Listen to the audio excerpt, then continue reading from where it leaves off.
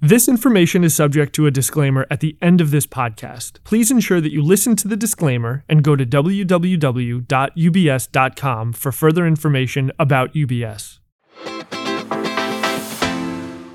Hi, everyone, and thanks for tuning into UBS Global Research Pod Hub, a channel that shares insights from economists, strategists, and equity analysts on the pivotal questions and events shaping today's markets. My name is Sambuddha Ray, Head of Product for Economics and Macro Strategy, and in this episode, we are going to be talking about our outlook for European equities in 2024 with Jerry Fowler, Chief Equity Strategist for Europe, and also our Global Head of Derivative Strategy. Jerry, welcome. Let's start briefly with a recap of 2023. We expected a recession in the US, the Fed was supposed to pivot, but none of it happened, although inflation, hopefully, or most likely, peaked at the end of last year. But tell us from your perspective exactly what happened. Why did we all get surprised? And most importantly, what does it all mean for 2024? Yeah, sure. I mean, 2023 was a year that I think most people were happy to say goodbye to by the time Christmas came around. It was a difficult one from an investment perspective. It started with a really surprising outperformance of Europe, both in terms of absolute performance and outperformance of the US. And a lot of enthusiasm for the China reopening trade that spurred things like the luxury sector to really elevated levels. That then reversed, as did the semiconductor sector, for example, another very popular sector in the first half of the year. And these rotations that we saw a few times through the year were really quite tricky. In the background, you had consistently rising yields until very late in the year, when you got a rapid reversal in the high level of yields that had become quite dominant in the performance of different sectors. So overall, a fairly tricky year, where actually for most of the year, the index traded in the range we thought it would, around about 410 to 480. It was in the top half of that for most of the year, but really it was quite a big surprise that in the final 2 months of the year, we virtually hit the bottom and the top of that range in quick succession. Interesting. Yeah, I mean, it was quite a topsy-turvy year from that perspective. But with that setup, I know you've written about your outlook recently. So what's the short version? What's your elevator pitch for European equities for 2024? Yeah, sure. Well, we're starting from a slightly different point in that we had a very sharp rally at the end of last year that took the index up to towards 480. In fact, briefly over just before the year ended. And so we're starting at a different valuation point. And that's partly because the yield level in the US and in Europe has declined. And that's been sort of supercharged by actually risk premia going down. So credit spreads have actually been contracting. So it's really been a valuation rebound, similar to what we saw at the beginning of last year, although in this case, we've already had it as we start the year. So from these slightly more elevated valuation levels and slightly rosier expectations for growth and yields, valuations is very much a focus of investors. So our view is that the valuation does have a bias to the downside from here. We've probably got the best we're going to see in terms of re-rating from lower bond yields, which are roughly in the landing zone we would expect them, and from credit spreads, which we actually expect to widen a little bit towards the end of the year, but risk premium is probably justifiably expected to be low from a credit cycle perspective. But this year is full of risks other than credits and sovereign bond yields. It's geopolitical, with obviously wars in several environments, as well as political, with lots of elections going on, particularly the US election later this year. So a decent amount of policy uncertainty needs to be factored in, which we think is probably not currently in either volatility levels or valuations. So while we think valuations are probably okay, I would have a bias that valuations are lower from here. Now, obviously opposing that is what's happening to earnings growth. The market is expecting about 5% earnings growth in Europe.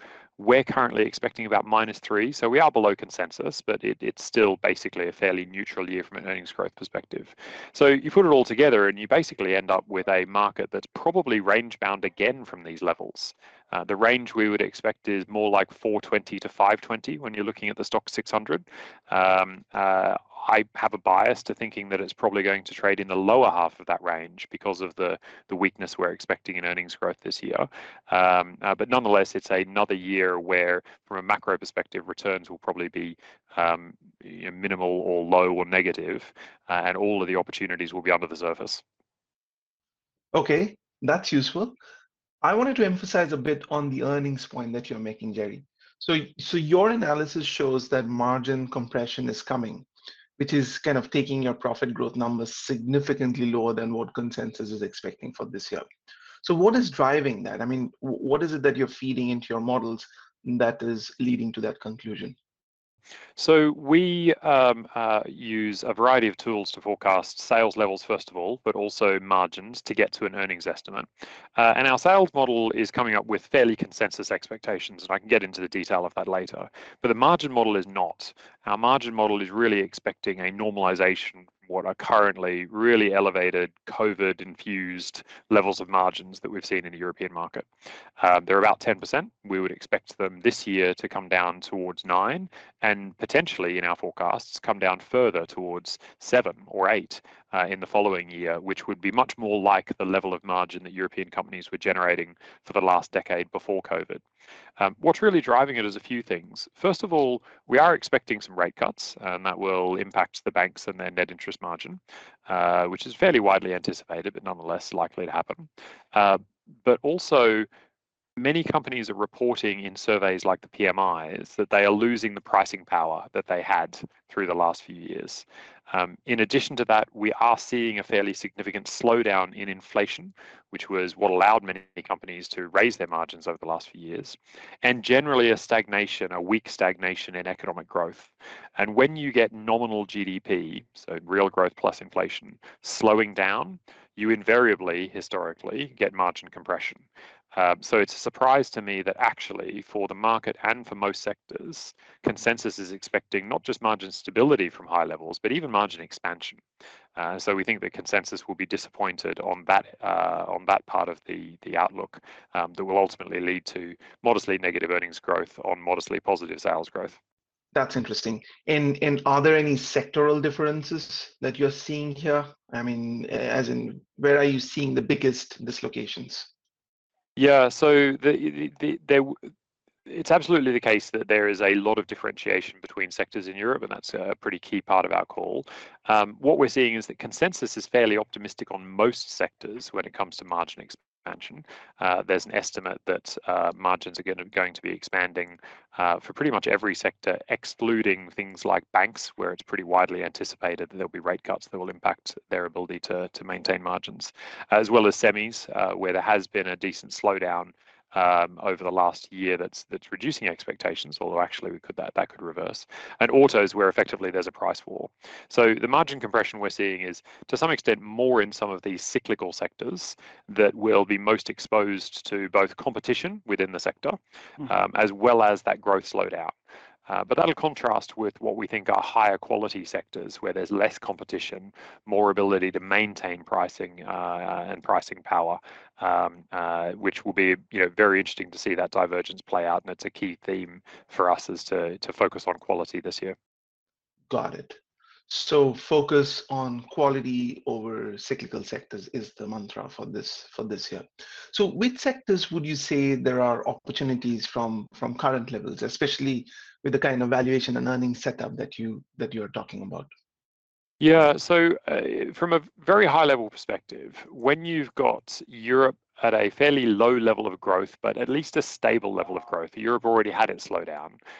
In comparison to the US, where we're expecting a growth slowdown, China, where we're expecting a growth slowdown, we definitely have a bit more of a domestic bias. So we are focused on more domestic companies, and that would favor smaller companies in Europe generally.